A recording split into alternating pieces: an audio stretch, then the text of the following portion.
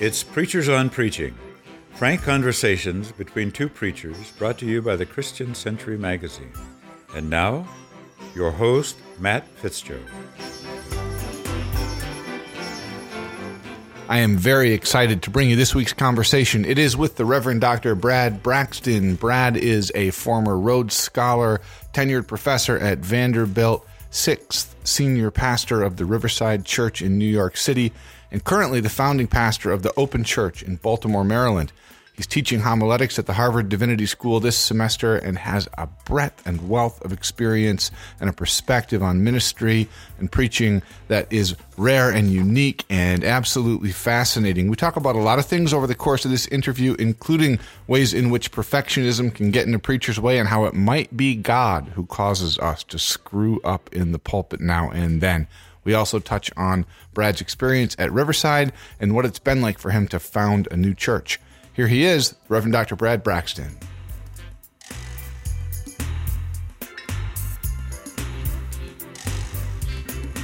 I've got a million things I want to ask you. In one of your essays that I read, Brad, you talk about being both a father to your daughter, but also a son, and you talk about being a son of the church, and particularly a son of the African American church. When you say that, what do you mean? What kind of paternal, maternal influence did the church have on you as a kid? The influence of the church on me cannot be overestimated.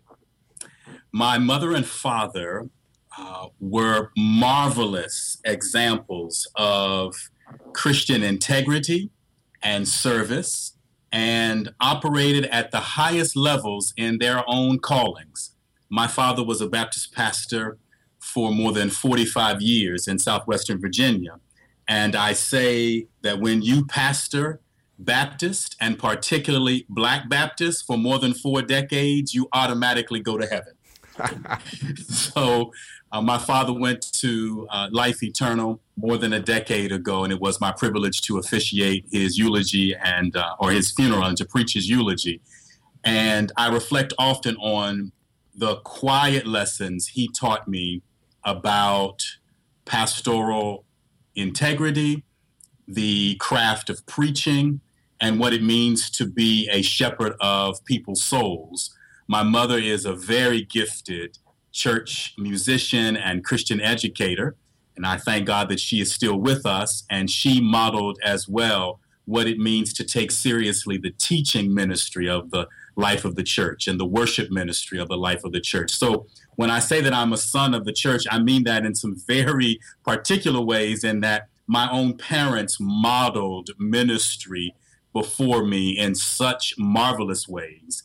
And then second, I was reared at the First Baptist Church in Salem, Virginia, a community of faithful followers of Jesus, a community where there was serious emphasis on both personal piety, but also the outward focused ministries of improving people's lives and social justice. In fact, my father was very much a civil rights leader and actually ran for mayor in this little hamlet in the mountains of Virginia in the early 70s, in the midst of all of the racial tumult. He did it knowing that he was probably not going to win, but that it would influence or create a greater degree of influence for him as a leader in the community. So I grew up in a community that was very mission-minded, took seriously holiness, both in terms of the private and personal dimensions of holiness, and also the public and justice aspects of holiness. I want to sit with your experience as a preacher's kid for a little while. One of the things I'm learning as I speak with this diverse array of preachers are the disproportionate, what looks like the disproportionate number of children of preachers who wind up in the pulpit. And maybe if I were interviewing a bunch of dentists, I'd find the same thing. Did you ever have an experience in your own maturation as an adolescent or a young man, or a period of, we need to, right, push back against our parents, push away from them. Were you able to do that as a teenager without pushing away from your faith, or were those things kind of all tied up together when you were in your teenage rebellious phase that we all go through? I was very much able to have meaningful conversations with my parents about the multiple ways in which I was sorting out who I thought God was calling me to be. So, for example, in one period of my adolescent life, I really thought I was going to be an attorney. And when I shared that with my parents, there was a full embrace of that. So my parents always approached it by saying, son, we cannot call you to whatever your ministry broadly confined is going to be. We can't call you into that ministry. Only God can do that. But whatever that calling is, we want you to know that we will cast our full weight behind whatever you believe God is calling you to do. So I had enormous freedom and flexibility to kind of make my way. And so there really wasn't a sense of I had to define myself over against, say, my preacher father. Rather, there was a tremendous degree of adoration for his ministry. And in fact, much of my early desire even to be an attorney had a lot to do with the ways in which I saw how the spoken word impacted people so deeply. And indeed, in my own call story, I often share with seminarians how I went from the realization that I wanted to be an attorney to the realization that actually God was calling me to argue God's case. And in so many ways, what preachers and attorneys do are quite similar. There is a public witnessing, as it were, and there is an important text that we wrestle with. In the case of attorneys, legal codes, the Constitution. In the case, of course, of preachers, Scripture. That's really interesting. So your parents were going to give God the power to call you wherever you were going to go, right? And then they're going to bless that. They weren't insistent upon their being the intermediaries of the call for you. That's a beautiful way of parenting. I mean, oftentimes it seems to me today, parents look at our kids, Stanley Hauerwas says this, we look at our kids as our own projects, and then we evaluate our self-worth via how our project turns out, right? But we don't want to accept that these children are God's children well before they're ours. That's right. And I think in my case, it had to do with a very exalted notion, yet a healthy notion of calling, and that it really was, God's prerogative to do that, and that only God could keep you in it. I remember having many conversations about professional ministry with my father, and he would often say, both jokingly and in a very serious way, son, you should only do this, that is professional ministry, if you have a case of the can't help it's. If you just can't help yourself, then you must do it. If you can do anything else, I would advise you to do something else. So how far into it were you when you realized he was speaking the truth back then? I had a profound sense, even when he spoke that initially over me, because there were many occasions when I watched the ways in which he and my mother had to pay the cost of discipleship. I think we're about the same age, and I'm also the son of a preacher. And one thing I noticed in my church world, I'm a UCC pastor, and so is my father, is an upper Midwest congregational and German churches. But I noticed my father was all in on it. I mean, he was there 70 hours a week. We were in a small town. He had a public ministry. He served on the school board, Rotarians, all that stuff, but then was deeply committed to and involved in the life of the local church. So I saw that as a model, and as a son, I suffered it too. His absence and his distance because of the commitment to ministry wasn't there for his family as much as he might have been. I think that was probably generationally true of a lot of men in their work back then. Anyhow, when I wound up going to seminary, we get bombarded with lessons about self-care and boundaries around church life. So that my approach to ministry has been different, both because I've looked at my own children and thought, hey, I want to be there for them in ways that my dad wasn't because of the church. It can be so overwhelming, right? Yes. But also I was trained and taught, don't give your entire self to this. In the world of the African-American church, or at least in your experience of the world of the African-American church, would you say that, broadly speaking, is that track? Is that true? Is that a generational thing? Is that a white church thing? Do you worry about that? In African American churches, there still are very problematic notions of understandings of the relationship between a pastor and a congregation. I certainly want to say I think there's some wonderful elements of it that are also instructive for other traditions as well. But I think part of the challenge has to do with the deep understanding of messianic leadership, as it were, that's kind of ingrained in African American culture, such that African American pastors benefit at times from a very robust sense of their authority as oracles of the sacred in our best moments. And again, all of these things have to be kept in check because that can become overweening and can create a kind of God complex. But I think that the healthy notion that God actually does call women and men to perform important tasks of pastoral leadership, that robust notion is there, but it cuts both ways. And then there's this sense of putting the pastor on a pedestal, not allowing the pastor's humanity to be honored and the pastor's frailty to be displayed. So it does work itself out in both ways. And I'm one, particularly now in this moment of founding a congregation, that is working very hard to democratize the authority of the church. So, for example, I talk a lot about how pastoral care is not what the pastor does, it's what the church does. Preaching is not what the pastor does, it's what the church does. And one of the more difficult aspects of founding this congregation has actually been trying to democratize that.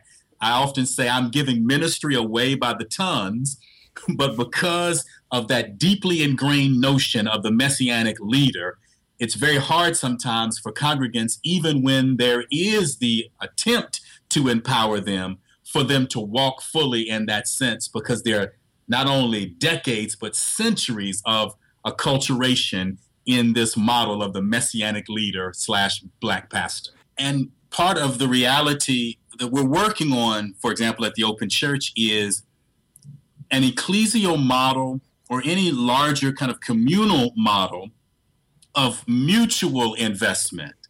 So in some sense, based on my reading of the Christ hymn in Philippians 2, we often talk about a model where the self-emptying that was modeled by Jesus in that particular text is not simply the act of one person or one phase of a ministry, but it is actually embodied in the entire community. Said more simply, if I'm pouring out of my bucket into other buckets, but other folks are pouring out of their buckets into my buckets, there's a lot of pouring, but ain't nobody's bucket empty.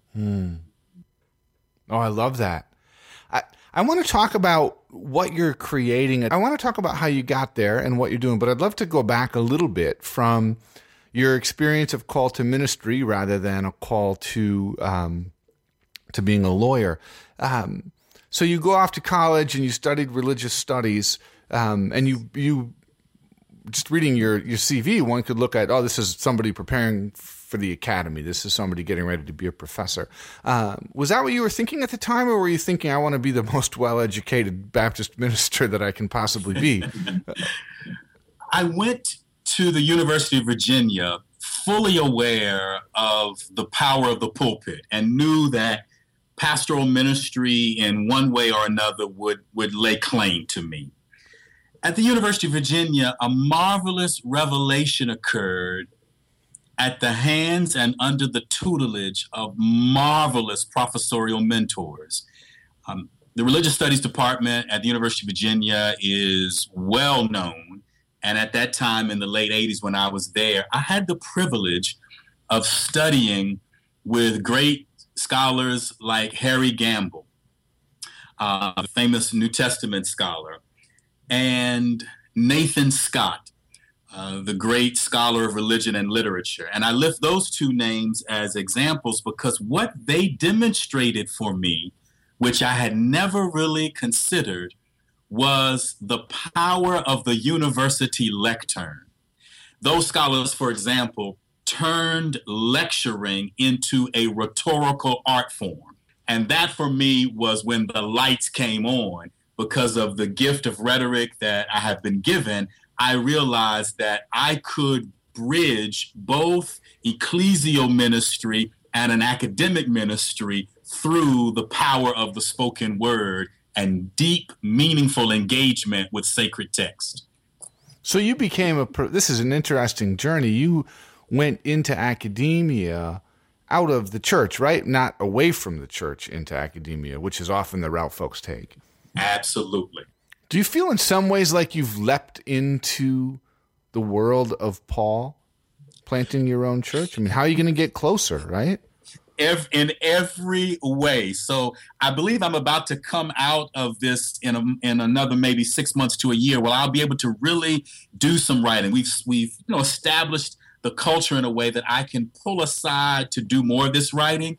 And I will be able to re-engage the Pauline tradition in some profound ways and commiserate and celebrate with him in some deeper ways, having planted this marvelous community. What prompted you to do this? Why did you? I mean, I'm sure any number of pulpits would have welcomed you with open arms. What made you think, no, I want to start something from the ground up? It has everything to do with a deep desire to try to embody a faith community that was a broad meadow where diverse groups of people with all kinds of divergent beliefs can gather in peace and really quest after the sacred. And as we say often, and this is a creative tension in the open church, as we say often, if we do this right, maybe the name church may not fully encapsulate what we will become, which is to say that this project for me is not simply an ecclesial or Christocentric project. It is a religious project. And so there are these deep interreligious, religious pluralism impulses in me. And I felt that as progressive and expansive as many existing congregations were, I wasn't sure that I could experiment in this way without starting something from the ground floor. And even starting something from the ground floor, there are profound tensions in trying to move beyond certain inherited orthodoxies. But it is a little easier. So to step into the ongoing traditions that are alive in the life of a local congregation, right? One has to really submit. I mean, first you have to learn them as a pastor, and then you have to submit yourself to them, right? And oftentimes, I mean, when things work well, it's easy. The pastor is like literally flowing with the stream that the congregation has been flowing in and with for a long, long time. The congregation has been that stream, right? You jump right in. It feels natural, like a duck jumping in. That's right. But I think most preachers have experienced the time where it feels like, I didn't realize this, but I'm swimming against the stream here in this congregation. And then you have to make that hard choice, right? Well, how much do I change and how much do I let go of in order to be a part of this community? And that is exactly right. That's hard. So if you had a vision then for what the church of the 21st century is going to be, for what the open church is going to be, I understand. You build that up rather than having to wrestle an existing congregation into a different understanding of itself. Am I following you? You are spot on. And I will add one further layer of texture to this. My wife Lizette and I have the great joy and the great task of discipleship, of parenting this beautiful and emotionally and intellectually alive 10-year-old daughter of ours, Karis. And Karis, across the years, has eavesdropped on these conversations we've had about God and religion and the sacred, and has heard me be very strident at times with my critique about bad religion. And so as we were forming the open church, I began to kind of forecast, seeing how much of a leader. Karis is a very self-confident little girl and just a lot of leadership in her. And I could fast forward to her being 16 or 20 and her saying to me with audacity, "Daddy, you always criticized bad religion. Did you ever try to build a better community?" So I'm trying to get ahead of that critique. And at least I think now with some real moral and spiritual heft, I can say to Karis, I did the best that I possibly could. Fail or succeed, I did try to build something that was better, or what I thought a more faithful manifestation of the kingdom. Who's coming through the doors? Who's there 5 years in? Believe it or not, the most intriguing reality is that a sizable portion of our congregation from the beginning and even now are persons who are 55 and 60 years older. So it does kind of cut against what you might think with this kind of progressive religious pluralism, challenging orthodoxy. You might think that, there would be this onslaught of millennials, where in fact it's been the elders in the village. That's been a blessing in a couple of ways. I mean, first of all, I am a pragmatist. If you've ever tried to start something from the ground floor, you become a pragmatist very quickly. Often those persons do have a kind of disposable income, as it were, that makes building a community financially more plausible. So that's just one very clear reality. More importantly, however, folks who have seen the rising and setting of many suns tend to have low tolerance for nonsense. And the fact that so many elders in the village are hanging around, are pushing this vision, are excited about it, lets me know that there might be some real substance here. So, first of all, we have that crowd. Because their wisdom would allow them to see through BS if it were there. Is that right? That is exactly right. So I take that. So it's been a blessing in some very pragmatic ways and in some deep existential ways to let me know this project may be very, very important. So that's really been, some of the early adopters have been folks 55 and 60 and older. Now, are these church people who have suffered the same kind of experiences of bad religion that you were talking about earlier and are looking for an alternative? That's exactly right. There are people who are, many of them are religiously wounded and want an experience where they can meet a loving God, a warm God, a God who makes demands on them, but a God of grace and acceptance, and also a God who makes intellectual demands. We very much are a teaching and a learning congregation, not in an elitist or haughty sense, but in a sense that God is the most intelligent spirit in the universe, and that we can love God with our minds. So they appreciate the intellectual heft after which we're questing. You've been one of the most outspoken Black church leaders on questions of GLBT equality and same-sex marriage. Has that, as you've been growing a church and building a church, even in the midst of that advocacy, would you say that's been a hindrance, a blessing? How has that affected this effort?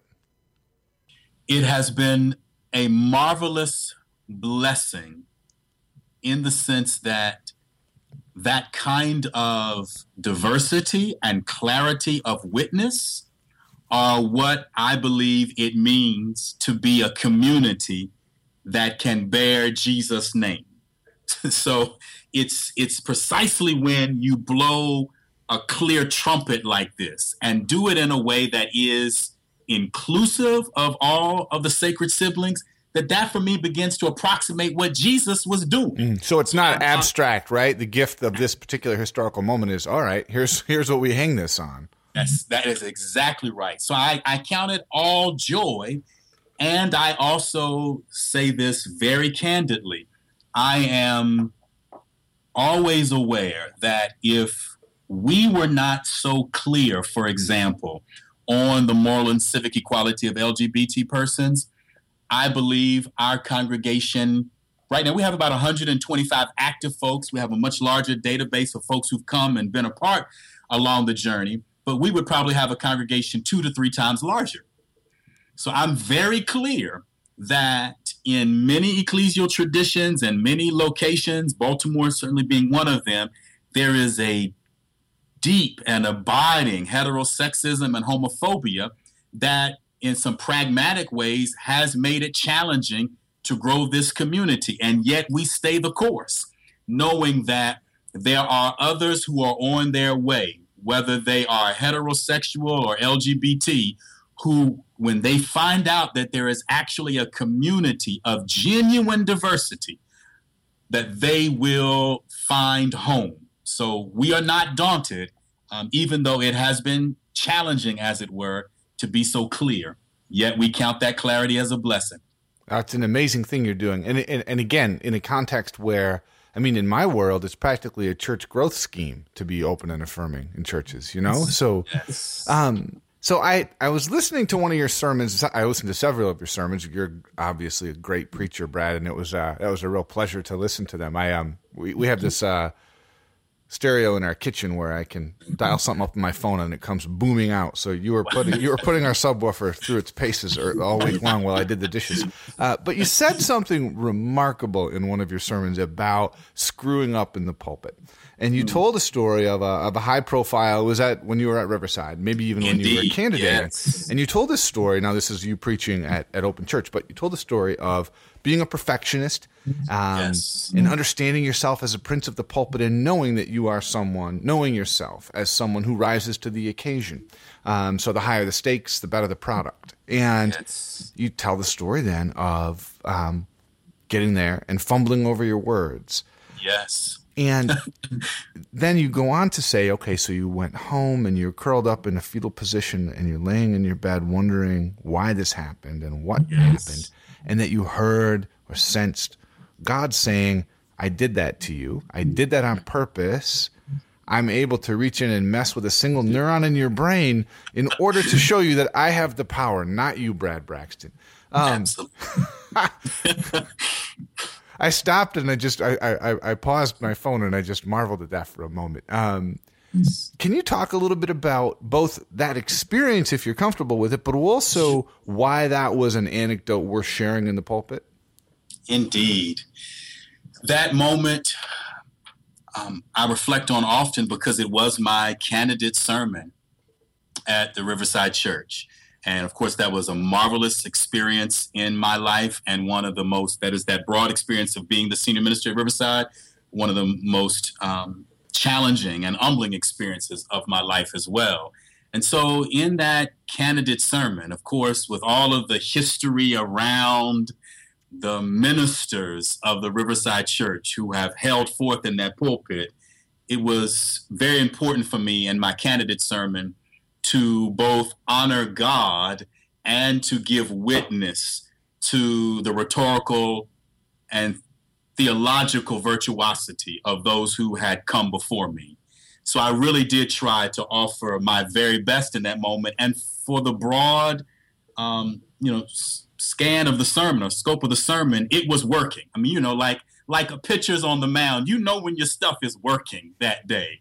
And so that day, it looked like my stuff was working, and I was grateful to God. But at the very end, as I was moving to the sermon's conclusion, there was that fumbling over some words. And it was heightened because I knew that this was being recorded, and I knew that there was some historical dimension around this, with me about to be the 6th senior minister called to serve the Riverside Church.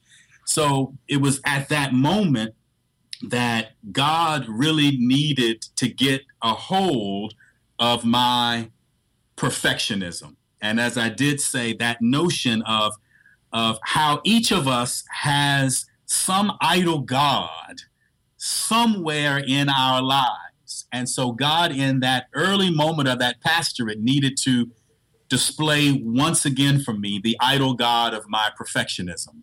And so I wanted to reflect on that with the members of the Open Church to remind them that all of us have feet of clay. And at the end of my Riverside pastorate, I had a marvelous moment with my predecessor and my pastor, Dr. James Forbes. And Dr. Forbes said this to me. He kind of put the other parenthesis on this.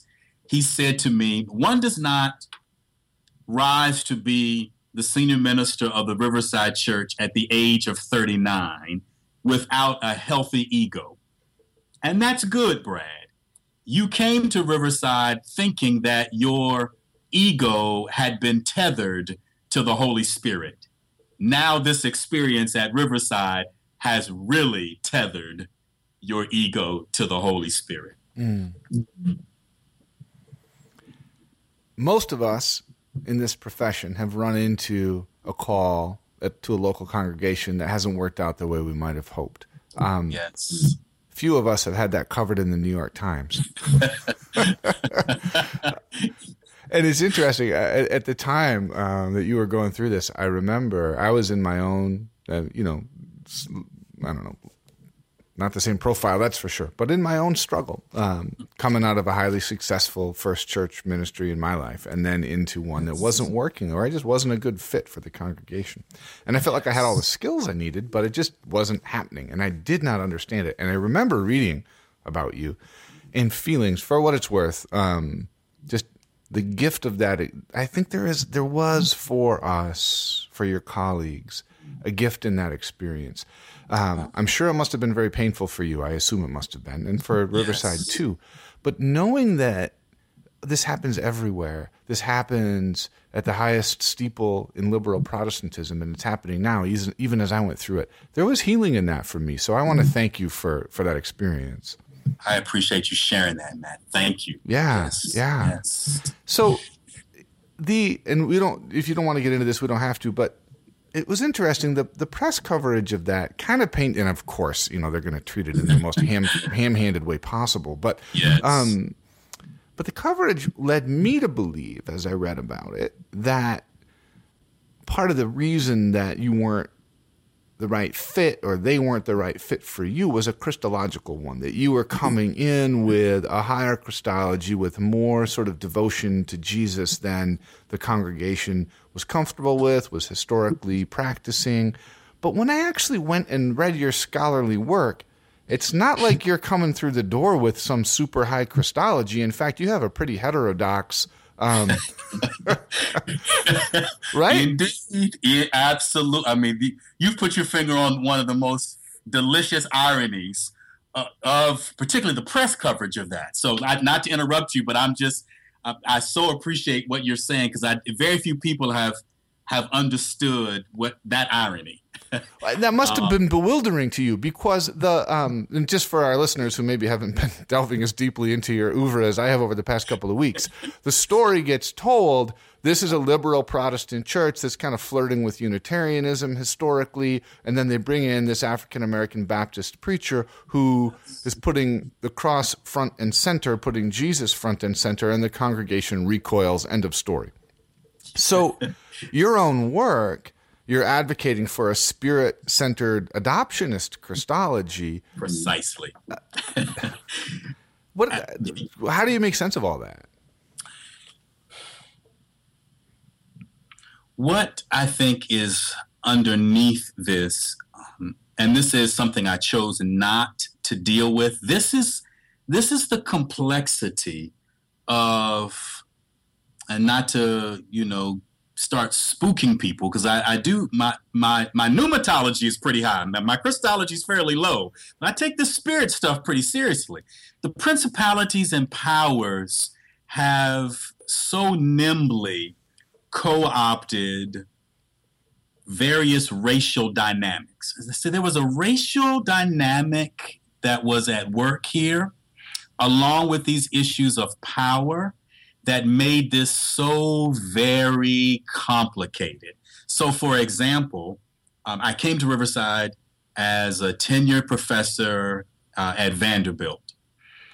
So part of the notion was, because Vanderbilt's in Nashville and because I'm a Baptist, right, that makes me a Black Southern Baptist, right, and with all the lack of nuance around that, and I'm a fundamentalist. Even though you're a tenured professor at Vanderbilt, there are these things that just can't be overcome, right? Precisely. And so this notion in the coverage of me being a fundamentalist, and again, I'm not saying that in any disparaging way, but if you, as you have done, if you listen to what I've been trying to do and read what I do, the fundamentalist wouldn't take me if you wrap me up, put me in a box and put a bow on my head. I mean, that's just not who I am.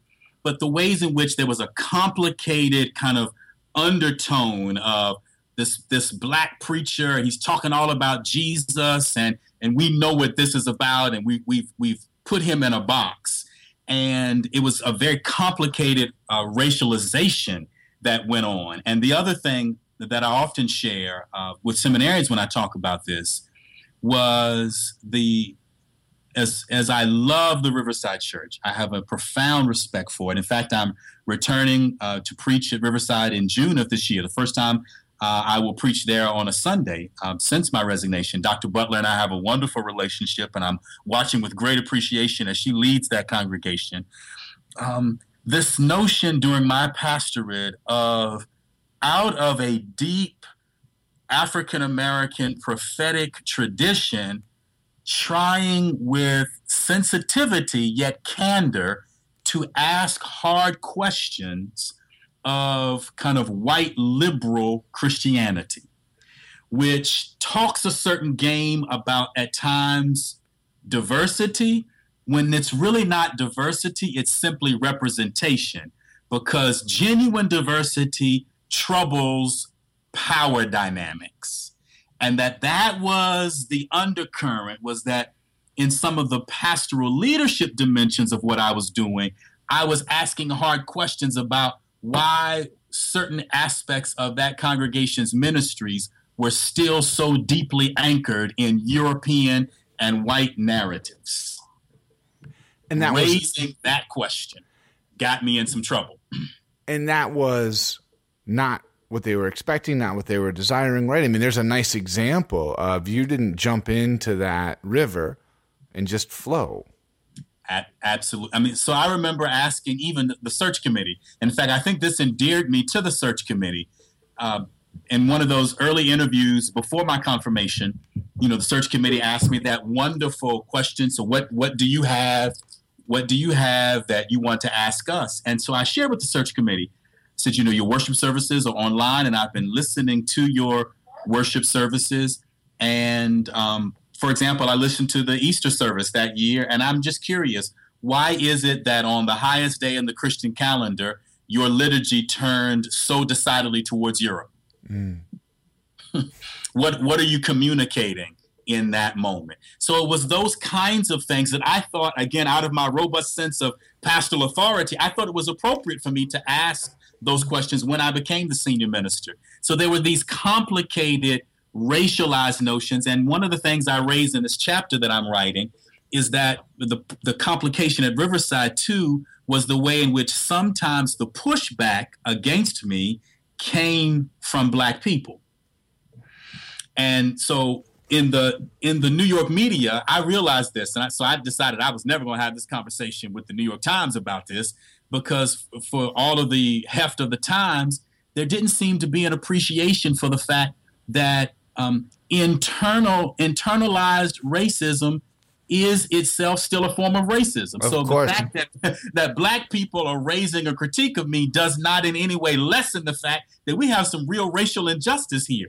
That's often the case. That's why often women, for example, don't support liberation efforts towards women's empowerment. It's because of the way in which that stuff gets so deeply internalized. And then to expect the New York Times to understand not only the subtlety of that dynamic to begin with, which they're probably capable of, but they are not capable of understanding how that kind of thing plays out in the church. I think their coverage of the American church is abysmal. It's garbage. I hate it. I was talking one time to one of their religion editors. He called me for a quote about something something that didn't have anything to do with me. And I asked him, while I got him on the phone, I said, why do you never cover the mainline Protestant church? It probably comprises 75% of your religious readership, at least. And he said to me, you never do anything interesting. I But for you then, Brad, is what you're saying that the read of what happened was so determined by a racialized reading that the theological content of what was going on was just lost and not seen? I think that is exactly right. And then couple that with, and I remember there were these kinds of thoughts around this with, if my reading of the history is right, I was the youngest senior minister ever called. I think McCracken was not much older than I, but I think McCracken was maybe had maybe turned 40 or so, that I was called at Riverside before I turned 40. So there was this sense that was sometimes vocalized and sometimes it was implicit that, this cat is young enough to actually hang around and implement some of this. He might really change us. Yes.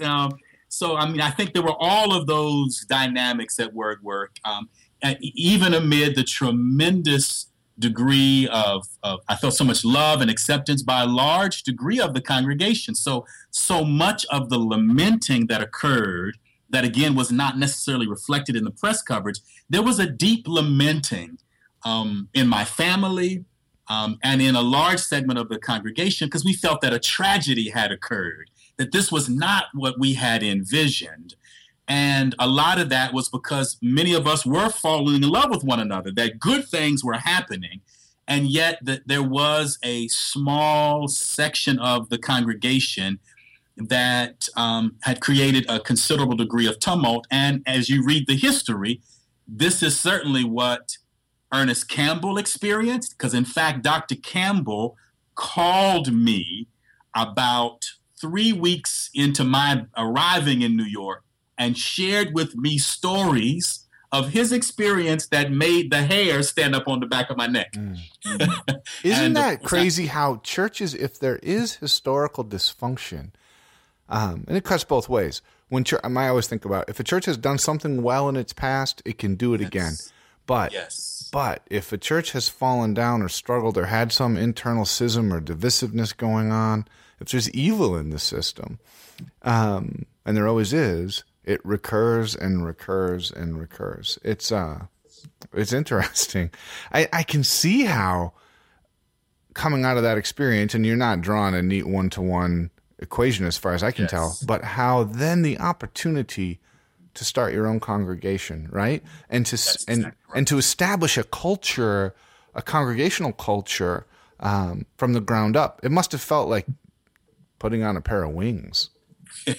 It has been just that. And we have soared in some wonderful ways. And yet I'll be very honest.